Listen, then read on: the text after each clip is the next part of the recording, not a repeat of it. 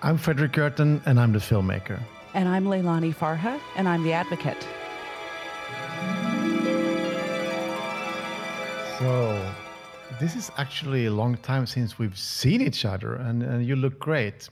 And this Thank is you. Pushback Talks. We are actually back on air, you say? On air? On air. Yeah. What season is this, Fredrik? I think it's the opening to season 5. No. Season 5. No. It is season 5. And I thought it was just, season 4. Yeah. You are still in the holiday mode, I can hear.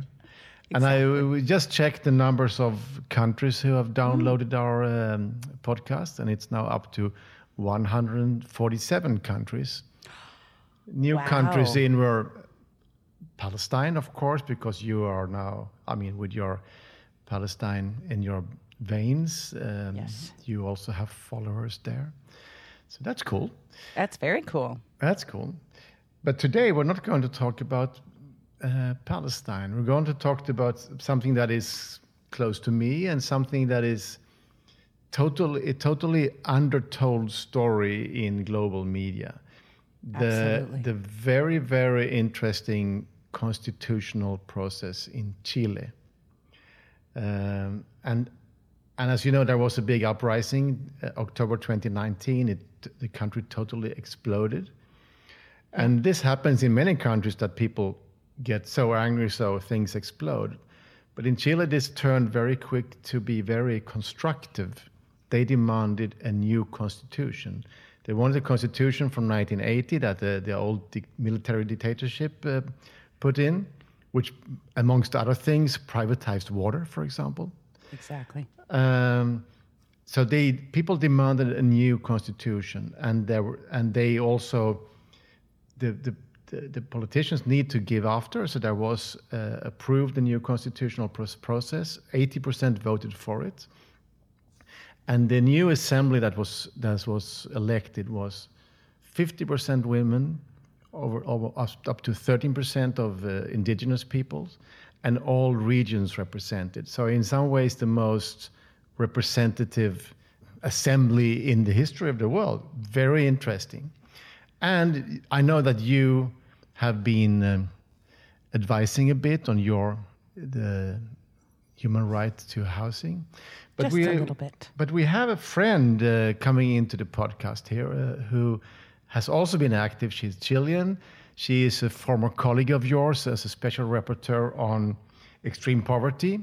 Magdalena Sepulveda. Welcome to Pushback Talks, Magdalena.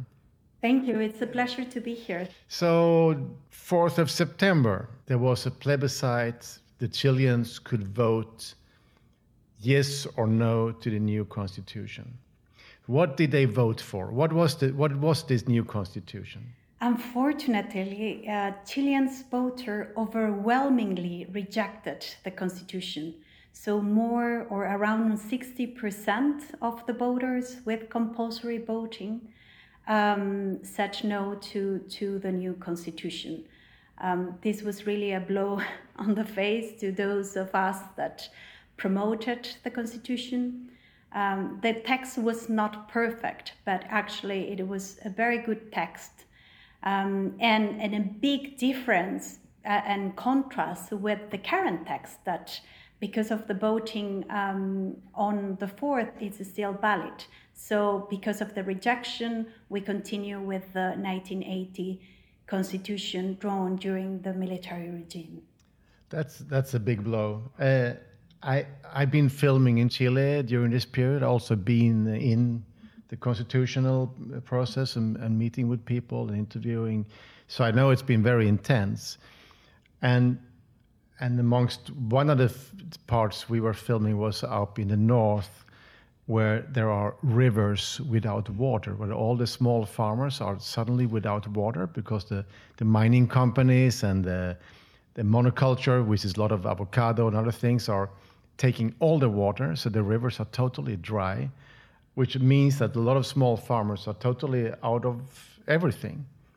And they have to slaughter their animals and so on. So it's a very clear-cut conflict in many parts of Chile.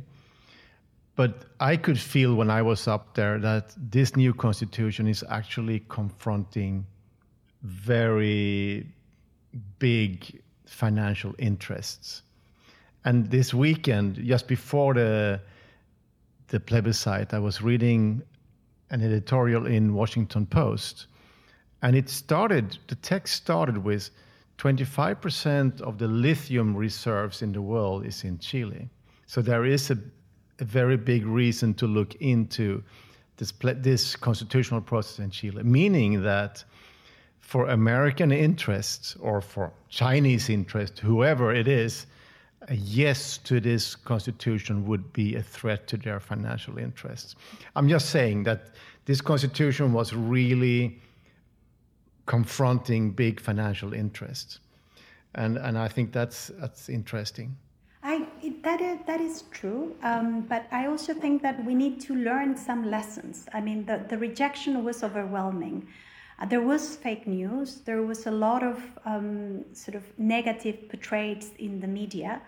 But I also think that my compatriots have some information, and they took a decision that it wasn't the one that I wanted, but they took a decision, and we need to learn the lessons. There are positive signs coming out of this rejection. One very important sign for us is that our democracy works.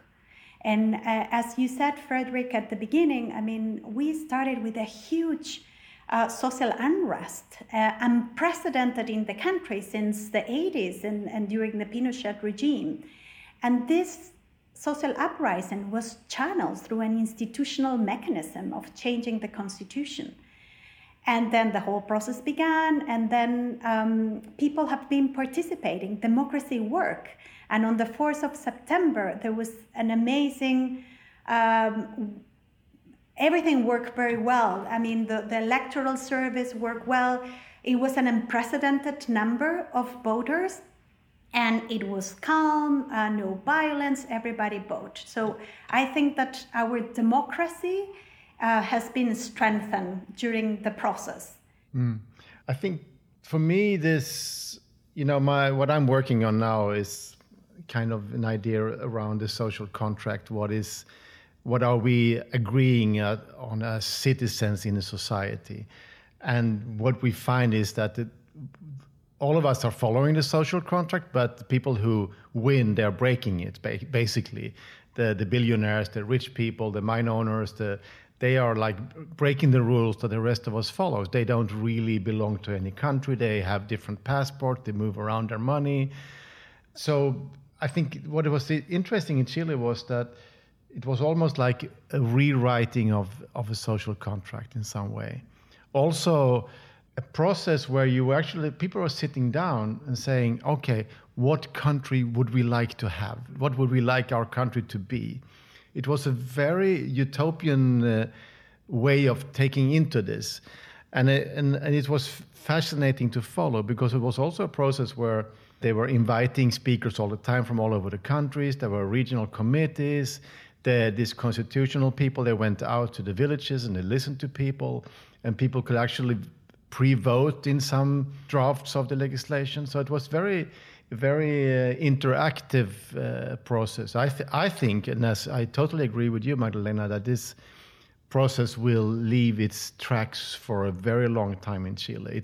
It was a very mature process. Maybe the flaws were that the people who were elected didn't have so much of a political culture, meaning the culture of making compromises and to be politically smart. So maybe they in some way made it easier for the big financial interests to shoot them down, because you're always up against very powerful. But Leilani, I need to let you in here a little bit, because you're a lawyer, and for you law is important. So what inspiration did you see in this Chilean process?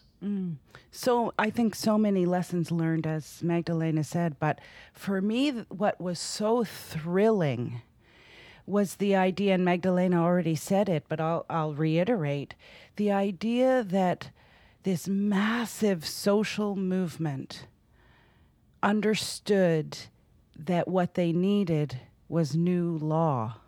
And it's not always the case. You see social movements uprising, but it's not always the case that it manifests in a demand for a new constitution or for constitutional reform. And for me, I found it fascinating that that's where the social movements went, because of course laws for me are very important. It's the structures of our society. And I mean, I see very few losses here when I'm looking at, from what I've heard about the process from you, Fredrik, and also from Magdalena and others, and from what I saw and what I've read myself. And even the result, in a way, I mean, they shot for the moon. That was a moon constitution. It was a recognition that everything is necessary to make huge change. In other words, it is as important to recognize Indigenous peoples and the right to water, housing, education, as it is to address directly the financial actors in order to change society. In other words, everything has to change in order to change. Maybe I'm not being very articulate, but I think that more good came out of this than negative. It was... law is the slowest thing to change. It is very difficult to change law. This was like the first kick at the can, in a way. There will be constitutional reform in Chile, for sure. 100% for sure. It just didn't happen on September 4th. No. And it was also, compared to other constitutions around the world, a very detailed, Magdalena, maybe you can tell us about this, was like almost 180 pages and how many different paragraphs. It was like, it was intensely detailed, wasn't it, Magdalena? It was at the beginning, actually, but then there was a process in which they concised the text, and the text wasn't longer than many other constitutions around the world. But I also think that, I mean, the text was progressive, but I think we have been with colleagues and peers been analyzing the complexities of the factors behind this overwhelming rejection. And we believe that one of the things that can be rescued, and there's been consensus upon, is about the change in moving towards a social democratic state and the inclusion of economic, social, and cultural rights in the new constitution. The problems, they were several.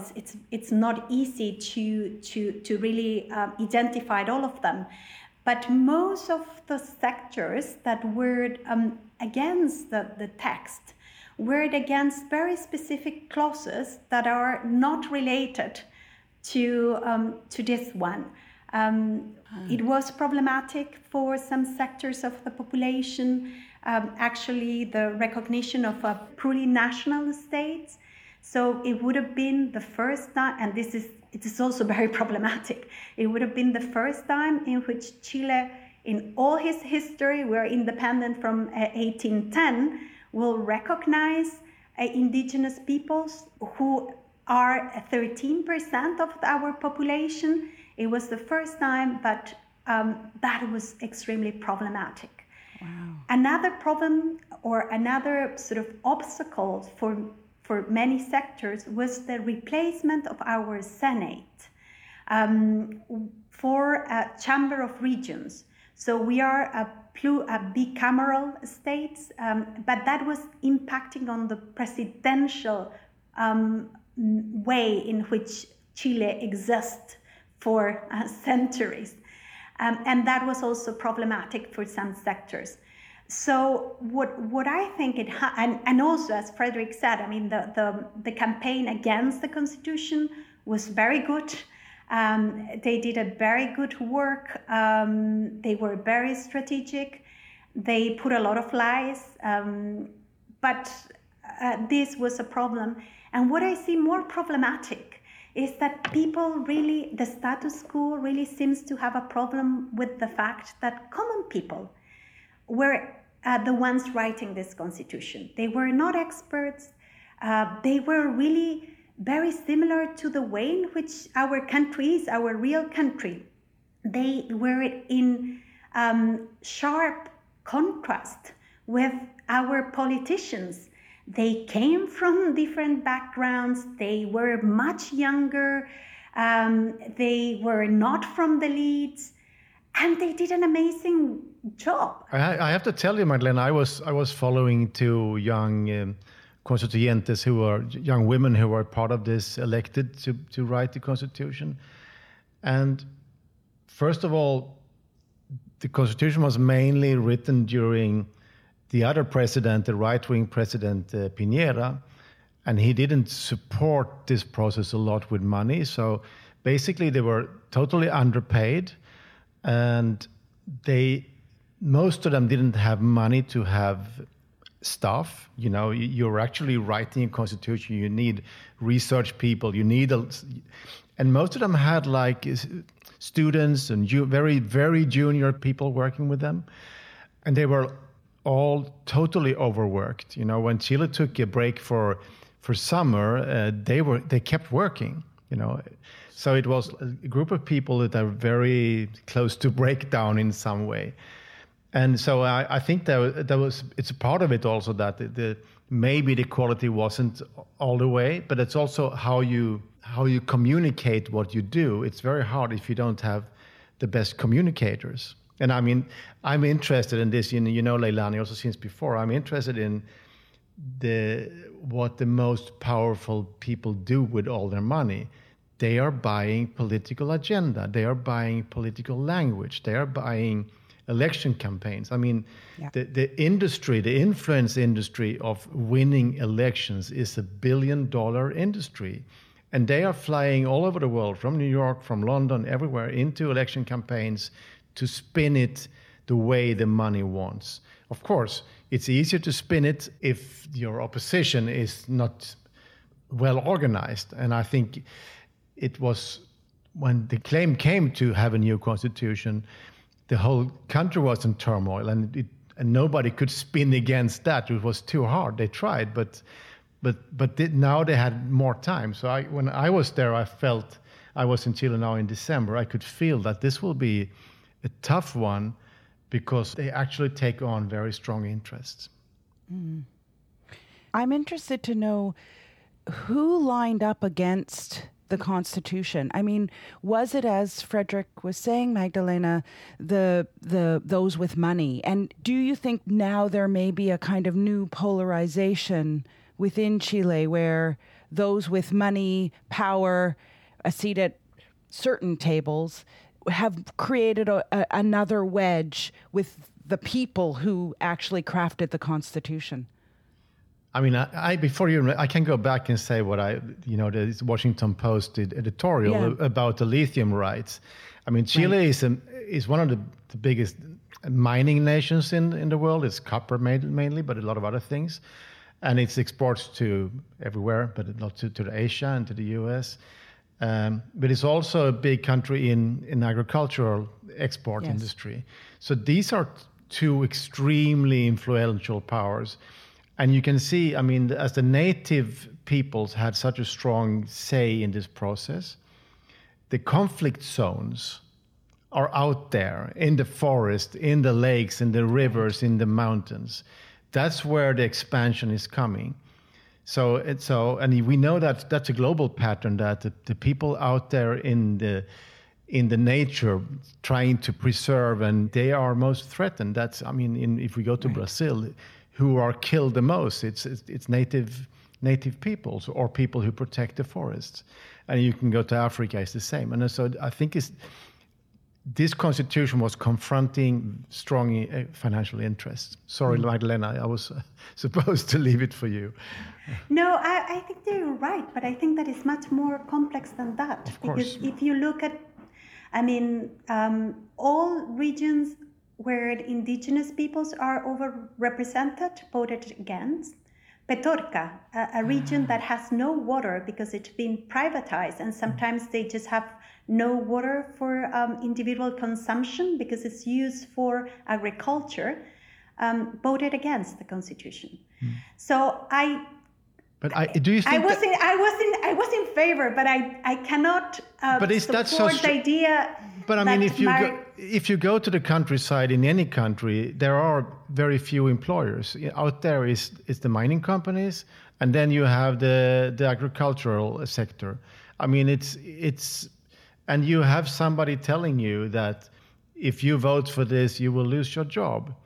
I mean, this is the classical conflict in all these sections. I don't. Yes, I agree. I don't find it so strange. I agree, but it's 60% of almost all the voters, 13 million people. So I think that I would like to agree with that and consider that as the only cause. It will be much simpler. No, but it's not the only cause. But I mean, their job is to spin against the Constitution, and of course, then they will spin it in a way that makes most people to go their way. Of course.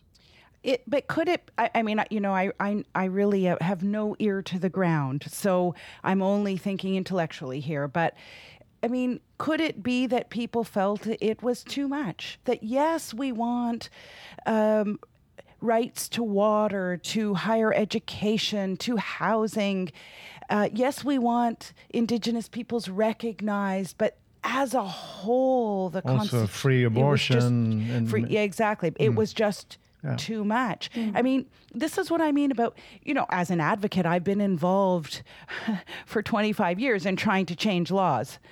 And it's like, I know it is so slow just to get a small change in law. And so there is an inherent conservatism, not just by lawmakers, but people for change, right? Change takes forever. We know this, Magdalena, as advocates. We know.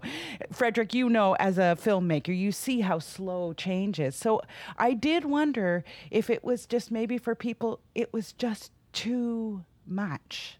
I talked to a dear friend in Chile yesterday, and she basically said that the constituyentes, the people writing it, they wanted to get everything in one blow. They really wanted to have it all, and that was a mistake. So I mean, but we can talk about tactics forever, of course. But I think overall the process has been really inspiring, and I think this process should keep inspire the world, and I think it does. Of course, it's better if you win. But I mean, already now in Chile, there are talks about a new constitutional process. Of course, the right will try to keep that away as much as possible, but it's sooner or later it will come. A question. I mean, you're not saying, Magdalena, that as overwhelming as the vote was against this constitution, it wasn't a vote for the old constitution. No, it was not. I think that there is agreement, and actually there was an entry referendum. And as Fredrik noted before, I mean, 80% of the voter at the time voted for changing the 1980s constitution. So I think that there is a lot of minimum that we need to take, because the constitutional process is going to continue. And I want to be, I'm very depressed for the result on the 4th of September. But if I try to look at sort of the glass half full, I would say that there, among those minimum, there are very important things. One is, as I said, this idea to have a social democratic state. And that is a paradigm shift in what we have. We have a constitution that put the state in a subsidiary role. So it says literally that the private sector has to fulfill the economic, social, and cultural rights, and only when they can, it comes a state. So that is a big paradigm shift. The other point is gender equality. And that is also, I mean, we are a very conservative country, and it's hard even for me to recognize. So a lot of what you said, Leilani, makes sense. I mean, and many analysts have said that it maybe was too much. There were too many factors, and that is related to what Fredrik said. I mean, this idea of compromise. There was 2/3 quorum for the approval of the text. So already the members of the Constitutional Assembly were forced to negotiate, but it wasn't enough. There were some provisions in the text that for many it went too far.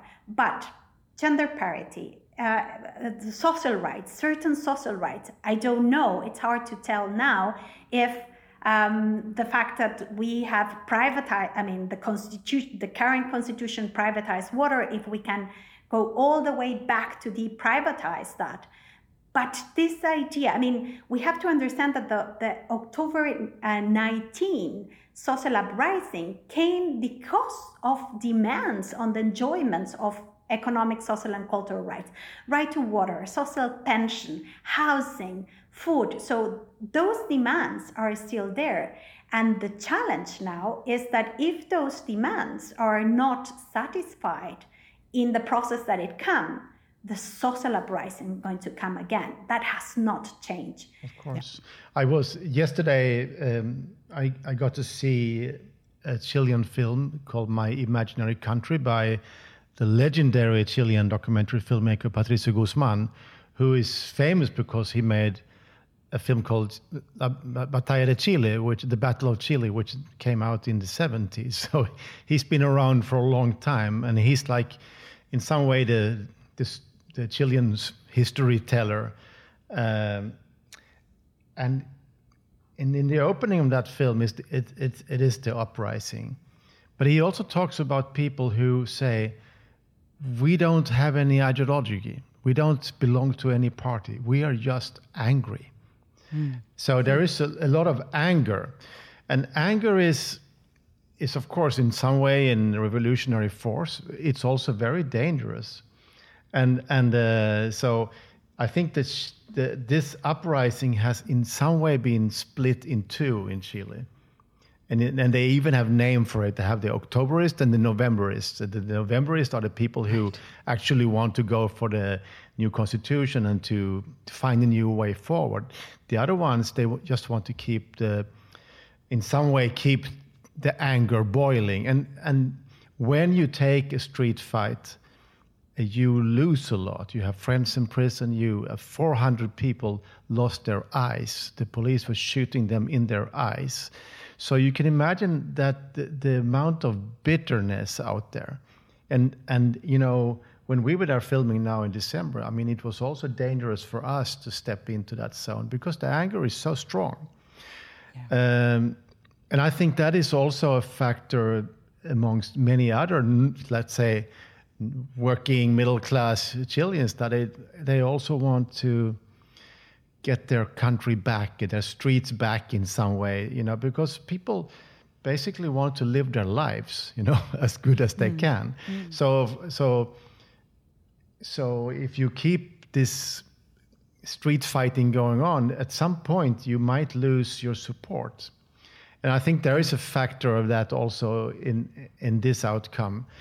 And I think that's also what Guzman talks about, this anger out there. Is also when nobody belongs to any political party, there are no real leaders. Yes. It means that you can't negotiate. Yes. In the old days, you could negotiate with the union leaders or the social leaders in some ways, and they could say, "Okay, guys, let's calm down for a while. Now we have talks going on." Yeah. So that is a very interesting point about. About the political parties, because if you look back, what happened was that people voted 80% to say we don't want politicians to write a new constitution. We want common people to write the constitution. 80% voted for that. But of course, that is very problematic, and for the reasons that they were mentioned. You have common people without support, without money, without the training. They were social leaders for some causes, but a constitution required a comprehensive understanding of the law. You need technical, normative skills to write a constitution and to negotiate it. So this was done without the support of political parties, but on purpose. And now what is happening? It seems now that the solution, because the president has called to continue this constitutional process, and he has gone back to the political parties. And then now it is up on the political parties to find, and we might go again through a constitutional process that it's uncertain now if we're going to go to a constitutional process again by civilian, or we're going to let the Congress, that has a very different representation in terms of political parties, to continue this process. So I think that is a lesson to learn. There was this around the world, there is this skepticism, and nobody wants politicians anymore. But suddenly, work without the institutional political parties make things more difficult. Yeah. We don't have the answer, but it is a challenge that is clear in what happened in Chile. Yeah, that is super interesting, and also a bit depressing because part of what gave me chills about what was happening in Chile was that this was people driven, from the movement to the actual drafting, people driven. And that's why it was such an amazing constitution, because it came from the ground. It came from actual need, using law to address need, using law to address the structural changes necessary to make people live better lives, to allow people to live better lives. So, but one thing I did want to put on the table here for our listeners, because I'm not sure we have these 140, how many countries? 148 47. countries, 147. Not everyone would know how neoliberal Chile is, and the roots, that, if they've seen Push the film, they'll know, because there's a segment in Push where Milton Friedman's very neoliberal, more neoliberal than Margaret Thatcher in a way, and everyone knows about Margaret Thatcher. So just to say that Chile is, and there were a lot of traditional economic successes, and I'm putting that in quotes because for the people, it wasn't a success. But Chile managed to become an OECD country, which was related to this neoliberal economic policies, the very policies that in my work, people are now fighting against in country after country because of what it's done to housing, for example, making it this huge commodity. And to the nature, to the very earth. Absolutely. But Chile is still the kind of the economic wonder country of Latin America, but it's also the country with the biggest divide. Exactly. So and that divide is, of course, what we see in the uprising. People had enough. Yeah. I think in the beginning of our talk, I talked a little bit about the influence industry and what people with the most money do. And I think that is also about law. They are not only buying winners in elections, they are drafting legislations. They are into the nitty-gritty details of new laws. That's how the lobbyists work. And they always work in a way so it serves their interest. And I think with campaign money and, legal or illegal campaign money, you move the political scale. We see that a lot in the US. It's so obvious. Yeah. But of course, that also leads to that people feel that it's, you can't trust the politicians because they're always in somebody else's pocket. And what do we do then when we vote and the people we vote for? See, in West Virginia, if you vote for a Democrat, then he says, "Oh no, by the way, I will be a Republican now when I won." It's like this kind of, or if you vote for a Democrat and then he suddenly turns to be the coal industry's best man. It's I think that kind of, our democracy is under threat not only in Chile because of the campaign money that make politicians. It's very hard for politicians to go against that money, because if you go against it, they can take you. The same money can take you down. So for me, the uprising in Chile is also an uprising against a kind of a corrupt political culture. And this is not a Chilean phenomenon. If you see what happens in France with the yellow vests, that uprising has a very different tone and maybe also political color, but it's the same anger. It's the same anger that you are running off with the billions, and we are down here. And, you know, I mean, I saw a figure today in the US about how much money Bezos, Musk, and all these guys, Zuckerberg, made the last 10 years. I mean, they 10, 20 times their money, and the minimum wage in the US hasn't moved at all, you know. So, of course, those numbers are very clear. Those numbers means that people have a right to be angry.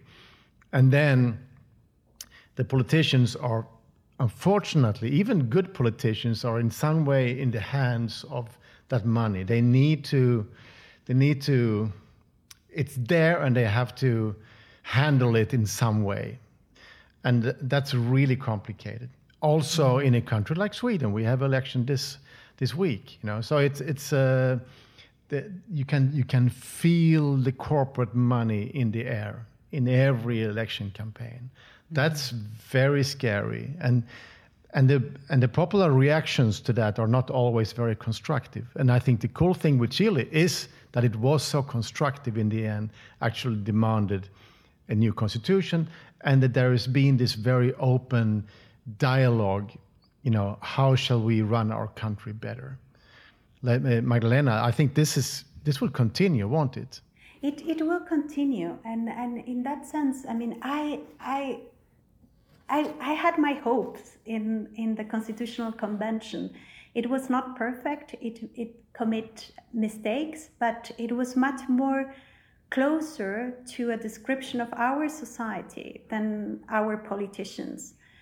But it is also true that many members of the status quo, including center-left, all politicians from the center-left, they couldn't deal with that. They couldn't deal with the fact that they were out of the picture and they were not growing the future of the country. So this sort of leaders from the left, some of them, made a huge damage to the process because they came out publicly against the constitution. We have been in democracy for more than 30 years and only one president, that it was Michelle Bachelet, she was the only one calling for the approval of the constitution. And we have Christian Democrats, we have a socialist president still alive, and they call for the rejection. So, I mean, this is just to say how complex it was, but I agree with Fredrik. I mean, politicians everywhere, I mean, there is a lot of corporate money involved from all the political spectrum, that it's also clear that is also happening in Chile. And also people are angry. I mean, they're young people and they have the right to be angry. We are the most unequal country of the OECD. The system, the economic and political system that we have had benefited mainly the elites. And people know that. They have seen it, they live it. So they were on the street because of that. But then that is, again, the complexities. I mean, there was a majority of young people voting against this constitution, and that really breaks my heart. But I understand. It's also a vote of rejection against the system. Our member of the Constitutional Convention, although they became, I mean, they were common citizens, start to being perceived by the population as politicians. And again, think about egos, but also think about how the media manipulated this. So they were 155, and you have one member. I mean, one, for example, was elected because he said, and all his campaign was that he has cancer and have no access to medicines that would have been correct, but he didn't have cancer. It was a lie. So he was out of the Constitutional Convention, but imagine how this was feeding into those that were against the rejection. And then you have other members that, I don't know, because they were inexperienced, as Fredrik said, will go to the media and said, oh no, this constitution is just abolishing private property. And then you will have the media that it was, of course, had a very clear intention of destroying, because we don't have plurality of media, it's just a corporate media. would say the Constitutional Convention is saying that the Constitution will abolish private property. So there was all these elements. So there is problems in the process in which the Constitutional Convention work. Part of it is out of the lack of support that they have, the lack of experience, the lack of having sort of a good communication mechanism to disseminate and to, but it's also very, very difficult, almost impossible to destroy the myth that the control of the media in the country, TV, radio, and print newspaper, they're almost from the same corporation in Chile and only one. It was almost impossible to break that. So the chances were low, but still I have to say that those who voted for approval, and I'm in, we're 38%, we're not that few either. It is people that we wanted a change immediately. And we how many people? The electoral, I'm very bad for math, but the electorate was 30 million. So it is 38% of 13 million people. So 3 million. That it was the total electorate. And many millions of people. Exactly. It was several million people that we believe it was possible. We understood that the Constitution wasn't perfect, but we also, as you, Leilani, said, believe in the law as a mechanism to improve and create the mechanism and put in place the institutions to improve certain things in the Constitution that were not good. So neither side is stupid, and that is why it's make this very complex. But I also think that there are a lot of lessons to learn. There is also the global problem. So we have high level of inflation around the world because of the war in Ukraine. We are in a social and economic crisis due to COVID. I mean, the world and the macroeconomic system in this moment, it's a very difficult and complex one. And middle classes are suffering all around the world. Their cost of living have increased considerably. And somehow there is this analyst that link this to, people kind of link this vote as an approval rating and a vote against the government. And they're not happy because the economy is not good. It's not related to the government, of course, but this is people's perception that also influence the outcome. Yeah. I mean, that's sometimes the flaw of democracy, that especially when you, both in a presidential election or when you choose between two options, yes or no, in something. We have Brexit as a very good example. What did people really vote for on Brexit? Did they vote? So complex things are very hard to handle in a yes and no situation. Magdalena, it was really nice to have you on our show. I know Leilani has to rush out because she's always booked and busy. Now, since your holidays are over, for good, or for so sad. But it's been an incredible conversation, and I think it's really important to not let these moments pass. I can hear the disappointment in Magdalena. And we are on Zoom here. People don't know we do this by Zoom as well, and I can see it on her face, the deep disappointment. But to dwell in these moments and to really try to understand what did actually happen here and how to move forward and keep it positive, because well, I think it's a historic moment for the world, not just for Chile. And I view it, I'm not on the inside, I'm not on the ground. So for me, I still feel the positivity, even despite the results. But it's been a wonderful conversation. Thank you so much.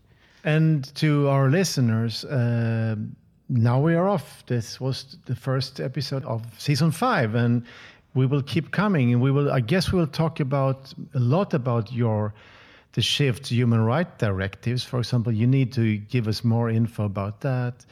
But also, dear listeners, write to us and tell us what you think we should talk about, and ask us questions, and keep it going. And also tell your friends about the podcast. And it's on all platforms, so people can find it. And we are on Twitter, both me and Leilani, and Push the Film. If you want to see it, Push the Film, you can go to the website, pushthefilm.com. If you want to support this podcast, because we do it without any money, Leilani knows exactly how to do that. Oh gosh, can barely remember. I think we have a Patreon account. So if you go to patreon.com, you'll figure out how to find Pushback Talks, and you can support us, and any little bit helps. If you're extremely rich, you can send checks, but it hasn't happened yet. So I guess we have more poor friends, but still, we love you all. And well, see you soon. I guess you have to rush off. I have to rush into the editing of my new film. Yes. Yeah. Yes. That's also next time we're going to talk about your film, maybe, Fredrik. Maybe hear one a little day. bit more. One day. Maybe one day. Yeah. Yeah. Okay. Thank you very much. Bye, And ciao. ciao. Thank you, Magdalena. Thank you, Leilani. Thanks, Magdalena. Thank Bye. you. Bye. Pushback Talks is produced by WG Film.